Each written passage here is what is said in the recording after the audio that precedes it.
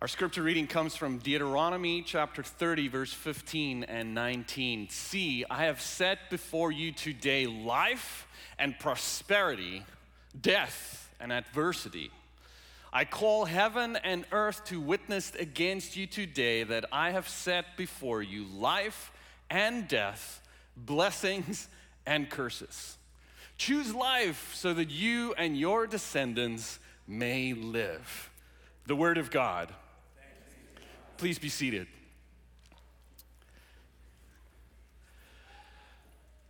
That is the most valuable signature in the world that you see on the screens. Do you recognize that signature? It's a famous person. Not really. It's the second best ping pong player and sewer at La Salle University. It's me.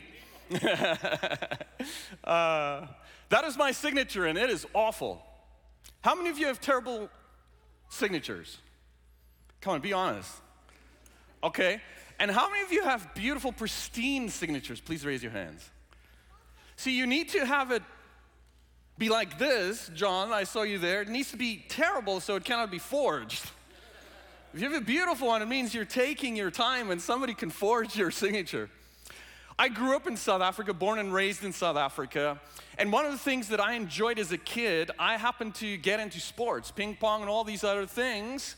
And one of the things we did as kids, as we followed our rugby players, a better version of American football. There's Pastor Ben. Pastor Ben and I send each other rugby Instagram messages probably 4 or 5 times a day. If you would like them, just let me know. But we would go around to local state games, and we would try and get the signatures on our miniature rugby balls. I think you have miniature footballs in the US as well, right? So you take that, and then you try and get a signature of one of the famous players. The same thing with cricket. We would go to cricket matches, a much better version of baseball.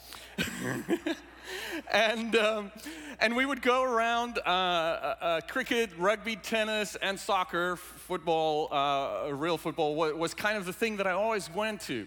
And so as a kid, because sports was my life, I try to find these heroes of mine, and you try and get as close to the field once they're coming off so you can get their signatures. The most famous signature I got was from a person named Hansie Cronje, which means nothing to you. But he was the South African cricket captain. And he was in Bloemfontein, the town where I grew up, where my parents worked for the South African Union Conference. We went to a game, and Hansie Cronje was there, and I had my miniature cricket bat with a pen, and he marked it, he signed it for me. I took it home, and I was like, yes! I have Hansie Cronje's signature. The unfortunate part about this, a couple of years later, we discovered that he cheated with money. What do you call it? Like when you throw games, yeah. And he was, yeah. So my signature was no longer a really cool thing. But we go around trying to get signatures of people who are important. How much do you think in the US the most expensive signature or autograph was sold for, auctioned for? What would you say? Just throw out a number. $1 million. The most expensive autograph in the US was sold for $722,500. That's pretty impressive. Who do you think, well, there it is. Thank you, Adam, for putting it up. I was gonna say, who do you think it was? George Washington, Benjamin Franklin? No, it was this person named Button Gwinnett. Awesome name. His signature you can find on the United States Declaration of Independence as one of the signatures there. But you would think maybe it would be Benjamin Franklin or George Washington whose signature is more expensive in an auction. But the reality is that Button Gwinnett's is because his signature is found on the Declaration of Independence, but because he wasn't really famous, we do not have a lot of signatures from him. George Washington and Benjamin Franklin, we have lots of signatures from them. And so theirs sell for less than $20,000. But for Brother Button Gwinnett, His autograph was sold for $722,500 because his autograph is rare. The rarer the autograph, the more valuable it is. There are only 51 known autographs from Button Gwinnett. And so today, if you go to the next slide, Adam, we're going to look at the 3 times that God wrote. There are only 3 times in Scripture that we find God writing. And that is rare. And because it's rare, it is valuable. And it teaches us something about God. And hopefully God's handwriting better than mine. So today, briefly, we're going to look at these 3 instances in where God wrote. The account of it is given to us in Scripture. The first is, what is the first time that God wrote?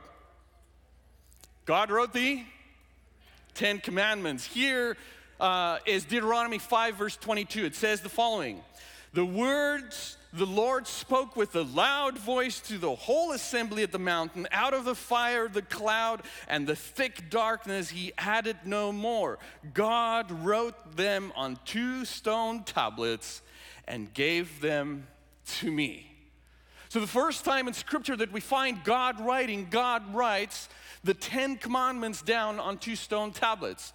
We do not know exactly how that writing happened and what it looked like on the tablets.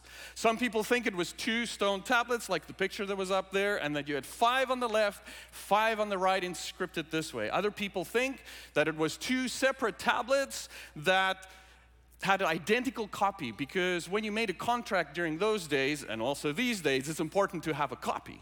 So some people think it was 1 tablet, all the commandments back to front, and a copy of it. Some people think that it was divided into the first 2 on the one and then all the rest on the other. We do not know exactly what it was, but we know that God wrote the commandments down and gave it to Moses. This was 50 days after the Israelites had experienced freedom from Egypt and slavery. Why did God write the 10 Commandments? Why did God write this down? Well, Deuteronomy in chapter 5 and 6 gives us the reason why God wrote this down. Deuteronomy 5 verse 33 says, "You must follow exactly the path that the Lord God had commanded you, so that you may live, and so that it may go well with you, and that you may live long in the land you are about to possess." Why did God write the commandments? So that you may live well and long. And God reiterates this as we go to chapter 6, verse 1 through 3. "Now these are the commandments, the statutes, and ordinances that the Lord God charged me to teach you, to observe in the land that you're about to cross and to occupy, so that you and your children's children may fear the Lord your God all the days of your life, and keep God's decrees and God's commandments that I'm commanding you, so that your days may be long. Hear therefore, O Israel, and observe them diligently, so that it may go well with you, and so that you may multiply greatly in the land, flowing with milk and honey, as the Lord, the God of your ancestors, had promised." Why does God write the commandments? Why does God give it and write it and give it to the community? It is for wellness. God gives the commandments and writes the first time so that communally and individually we may be well. If you know anything about last year, at the end of the worship service, when we conclude the service, I will say, "Be well." And hopefully you will say, "You be well." It is our congregational charge and greeting and sending each other into the week, hoping and praying that we will be well, that we ourselves will be well, and that we share wellness in our community. The first time God writes is about wellness. The 10 Commandments are a description of what it means to be a thriving human being. And there seems to be 2 simple choices in the book of Deuteronomy. Choose between life and death. Choose between life-preserving behaviors or life-destroying behaviors. The first time God writes, it is about long life and good life. It's about being well. Now, when you look at the 10 Commandments, this wellness comes in two forms. And if you look at the structure, if you put the next one up, Adam, you can see the 10 Commandments have often been divided in various ways. In the Jewish way, there are 5 and 5. They see the 5th commandment as part of our relationship with God, because honoring your parents is what God had asked us to do. In Protestant Christianity, for the most part, we divide the 10 commandments between 3, and then the latter ones, 6, and then the middle one, the Sabbath, specifically as Adventists. The first 3 have to do with our relationship with God. You shall have no other gods before me. You shall not make any idols. Do not wrongfully use God's name. Those all have to do with our relationship with God. And then the last 6 have to do with our relationship with other people.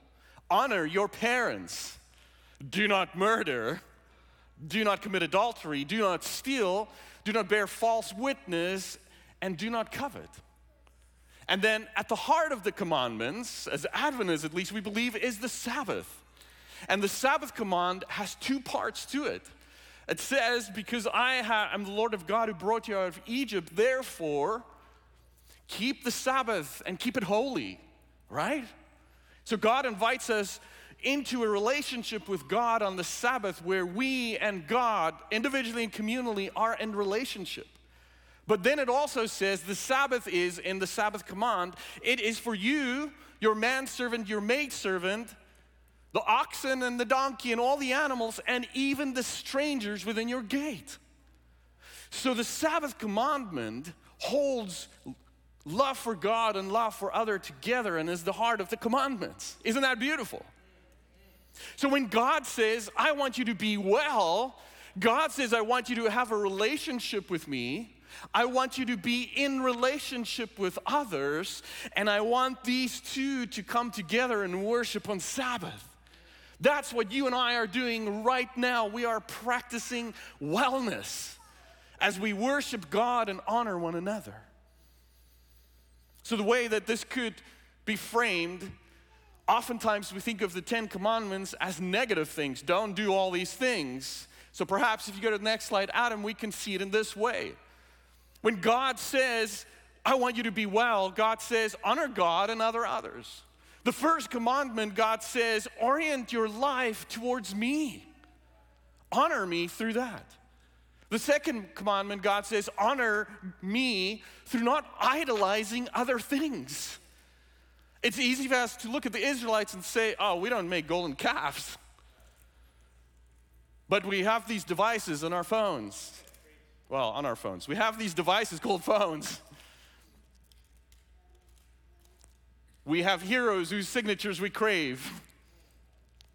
We have our job that we think is more important than anything else. God says, if you want to live well, honor me by speaking well of me. So God says, you want to live well, honor me, and then God says, if you want to live well, honor others. And so the 5th commandment about honoring your parents is for an invitation for us to honor family. Family first. Do not murder. Murder is to honor life. And Jesus says in the New Testament, by the way, if you talk badly of someone, you've committed murder. We think it's easy. I don't kill people. But I talk about Pastor Iku, who's not a good table tennis player. Honor relationships. Again, it's easy. I do not commit adultery, I could say. Jesus says if you've looked at someone else lustfully. And so God invites us to honor God, to honor others through honoring relationships, honoring property, honoring the truth, and honoring ourselves. Because when we covet someone else's thing, the 10th commandment, we're not truly honoring ourselves and who God has created us to be. The first time God writes the 10 commandments, and God writes about long life, about good life, about being well. And a reminder, well, let me just say one more thing. Yesterday I pulled off a book. It's called The Dating Secrets of the 10 Commandments. I shared it with Pastor Ben. I don't know if you started reading it. One of the best books still is from 2000 by Rabbi Shmuley Botier. And even though it's from 2000, it's still one of the best books on dating I've ever read. So if you are interested in this, go take it up. But he takes the Ten Commandments and shapes it into principles for our relationship with others. And so he says the first commandment is about primacy. The other person needs to be the most important thing in your life. It's about exclusivity. It's about confidence. It's about sacred moments together, Sabbath commandment. It's about gratitude and compliments. We kill people when we don't compliment them. We need to compliment. About mystery of sexuality, about sincerity, trust, and contentment. Wellness spills out not just in the religious life, but in our everyday life. And here is one more reminder, if you did not know this. The context of the Ten Commandments is freedom. For in the beginning of the commandments, God says, I am the Lord your God who brought you out of Egypt, out of the land of slavery. Therefore, do not have other gods than all the other 10. Is that making sense? The Ten Commandments is about celebrating freedom with boundaries to help us be well in the world with God and with others. How beautiful that is. God wants us to live a well life. I asked Pastor Ricky to take a video for me yesterday. I'm going to show it for you in just a second.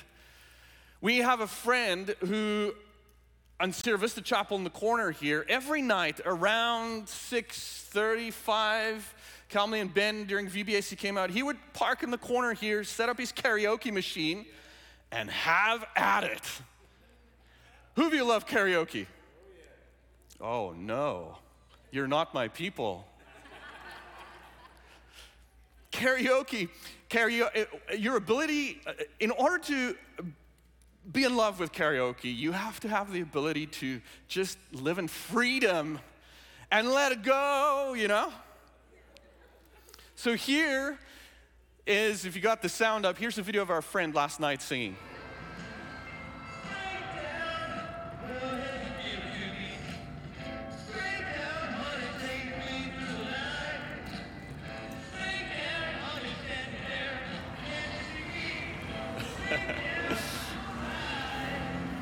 That's probably enough. YouTube or Facebook are going to take us down now because of copyrights. But this brother was singing With or Without You from U2 the other night. And I waved at him, and I gave him thumbs up, and I sang as loud as I can with him. I need to go walk over, and we need to go meet him. Maybe he can come sing for us here. What does it mean to have a well life? Is to be free and to let your heart, your mind, and soul be taken over by God and honor for others. So the first time God writes the commandments, God writes about wellness. When is the second time that God writes? The second time that God writes, we find in Daniel chapter 5, when God writes on the wall, and God writes judgment. On October 12, 539 before the Common Era, we find the events of Daniel chapter 5. It has been 25 years since the events of chapter 4, where King Nebuchadnezzar, the king of Babylon, made himself proud. He reveled and marveled in his own pride, and he said, I have created all of this. And God says, no. And Nebuchadnezzar's punishment is that he becomes like a wild animal, and he gets excommunicated into the fields where he grazes and eats like a wild animal. That is what happened 25 years earlier in chapter 4, and chapter 5 now picks up from there. It's been 70 years since Daniel and his friends came to Babylon. And Daniel is now our senior statesman, and King Belshazzar has this huge feast with all of the people of the land and the important people. And at this feast, pride and arrogance got the better of him. And he remembered the expensive gold and silver goblets which Nebuchadnezzar, his grandfather, had taken from the people of Israel in exile and taken all of this. And so Belshazzar says, oh, I remember, let's bring out all these golden and silver goblets and things. And Belshazzar worshiped and praised the gods of silver and gold and bronze, of iron and wood and stone. And if you remember the story, and we pick it up in chapter 5, verse 1, it goes like this. King Belshazzar made a great festival for 1,000 of his lords, and he was drinking wine in the presence of 1,000 people. Under the influence of wine, Belshazzar commanded that they bring the vessels of gold and silver to his father Nebuchadnezzar that he had taken to the temple in Jerusalem, so that the kings and his lords, his wives and his concubines might drink from them.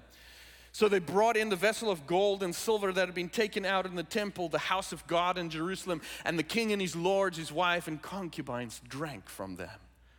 They drank the wine and praised the gods of gold and silver, bronze, iron, wood, and stone. Immediately, the fingers of what appeared to be a human hand appeared and began writing on the plaster of the wall next to the lampstand so that people can see. And the king was watching the hand as it wrote. So we see the second time that God writes judgment.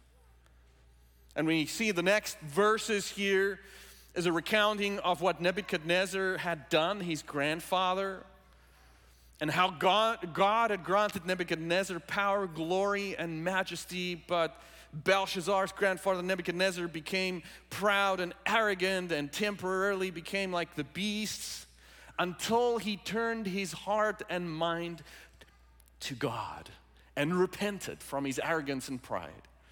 And then God restored Nebuchadnezzar. And so Daniel comes to interpret this and tells King Belshazzar that you have not been like your father/grandfather Nebuchadnezzar, and you did not learn from him.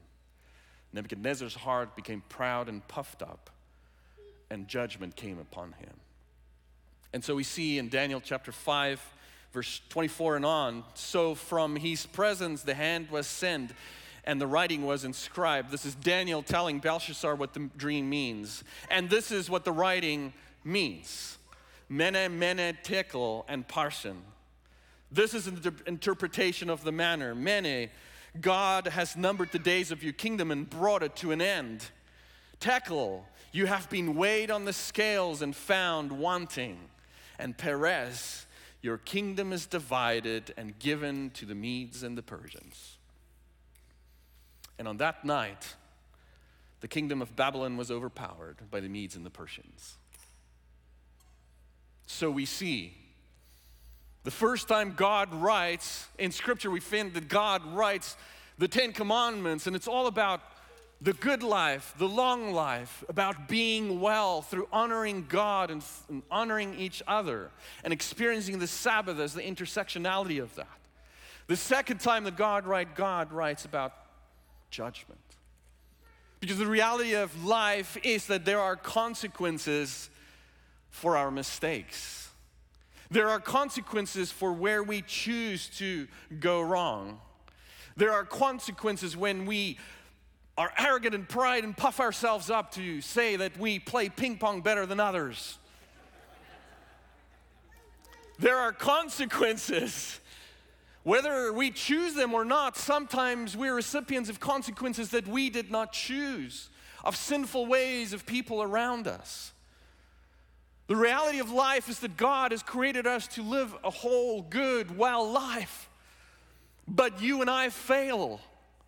And there are consequences, and that there is judgment. It's from this story where we get the phrase, the writing is on the wall. You know that one?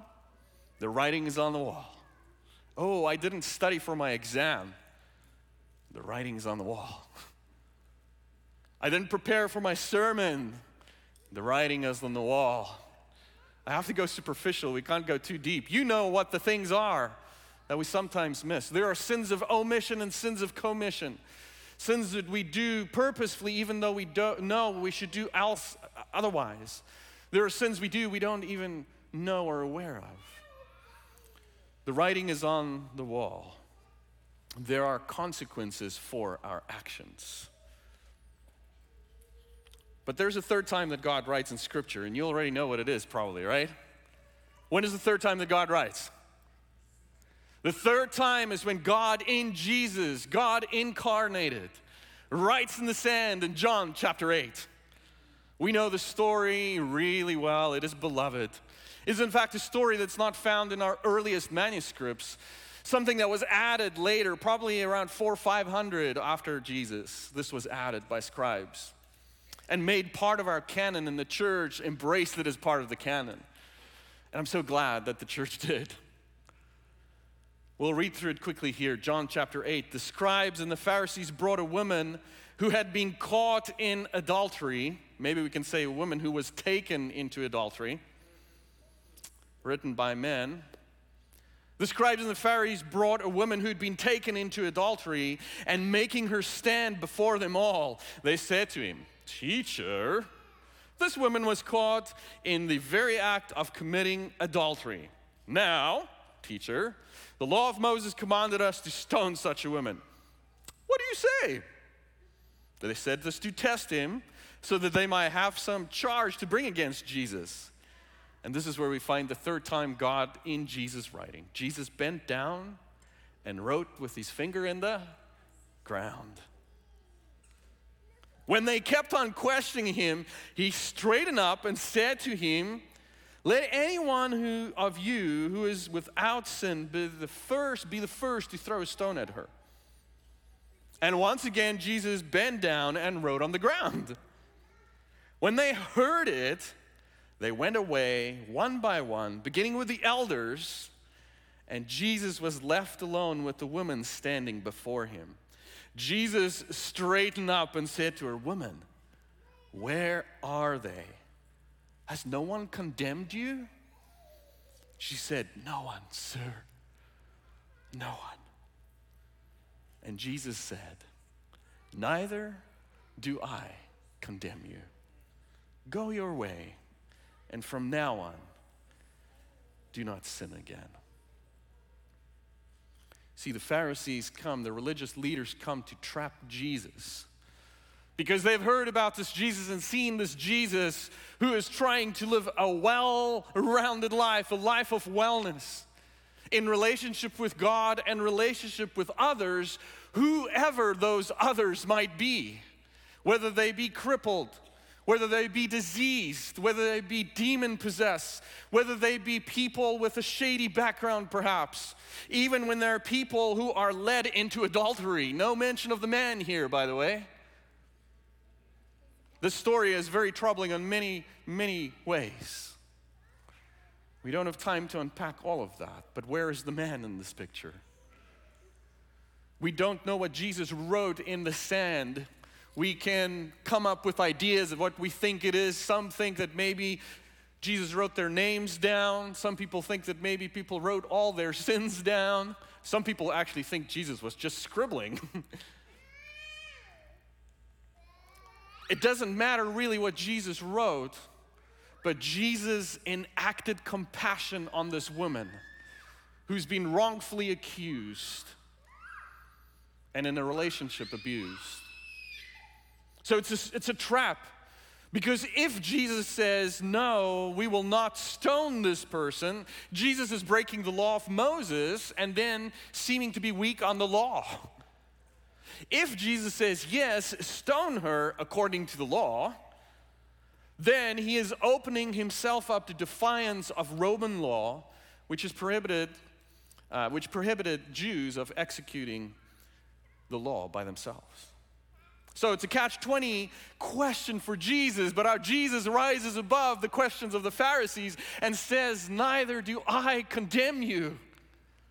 The first time God writes about wellness, about honoring God and each other and experiencing the Sabbath and this intersectionality of God and humans in relationship, where we honor God through not worshiping others and using and speaking God's name well, where we do not kill or steal or lie or all of that. God writes the first time about a good long life. The reality of life is that you and I get caught up in the tension of the world, of doing what we know we should do, but sometimes we don't. And there is judgment and there are consequences. But praise be to God. God writes the third time, and God writes in the sand, stoops to our level to forgive, to embrace, to liberate, to uplift, to transform, to have compassion. Jesus scribbles in the sand. How is Jesus different from other religious leaders of his time? I think it's because Jesus had the capacity to be compassionately present to all sorts of people in all sorts of situations. In fact, the verb here, to write, in John chapter 8, is exactly the same verb that is used in the Greek Old Testament in Exodus 32 when God wrote the commandments. So, God writes 3 times and tells us about what it means to be followers of God, what it means to be individuals and communities seeking to live after God. The first time God wrote about being well and invited us into that. The first time God wrote, there is judgment for the consequences of our actions. And the third time God wrote forgiveness and compassion to liberate us, to reframe our lives with God's compassion. There is, by the way, a 4th time that God writes in Scripture. But this is a metaphorical writing. In Jeremiah 31, verse 33, God says to the prophet, "This is the covenant I will make with the people of God after that time, declares the Lord. I will put my law in their minds and write my law on their hearts. I will be their God and they will be my people." There is a 4th time that God wants to write. God wants to write God's law of love in our hearts and put it in our minds. See, the challenge with the people of God was that they embraced this whole life, the 10 commandments that God had given, so that they could prosper and have a long life. But somehow between that time, from Exodus to the time of Jesus, religious leaders had made this whole life to be a rigid commandments set in stone that became external, to the point where people thought that they had to perfectly keep the commandments and then only God would come. And they failed every single time. So this beautiful thing that God had created by the time Jesus comes had become externalized, a list of to-dos, when what God had given us is to be, not to do. And God comes and says, "I want to change your heart of stone for a heart of flesh. I don't want your following of me and your living for me to be an external, but I want it to be an internal thing. I want to write my love on your heart and set it in your mind so that you can live from the inside out." 3 times God writes.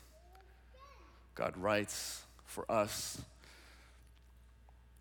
to lean into a life of wellness by loving and honoring God and loving and honoring each other. The second time, we know there are consequences. We can get stuck with our consequences so often. Isn't that right? I did this. I'm not good enough. How can I do that? I'm not worthy. But praise be to God. Jesus stoops to our level and raises us up with loud and loving compassion. It says, "Neither do I condemn you. I invite you into the fullness of life that is not external, but is internal. And that will reframe your life, your family, your community in this world. And in this way, we follow God. By loving God with all our heart, all our soul, all our mind, all our body, and our neighbor as ourself. I pray that God will bless you as you open your heart for God to write God's love.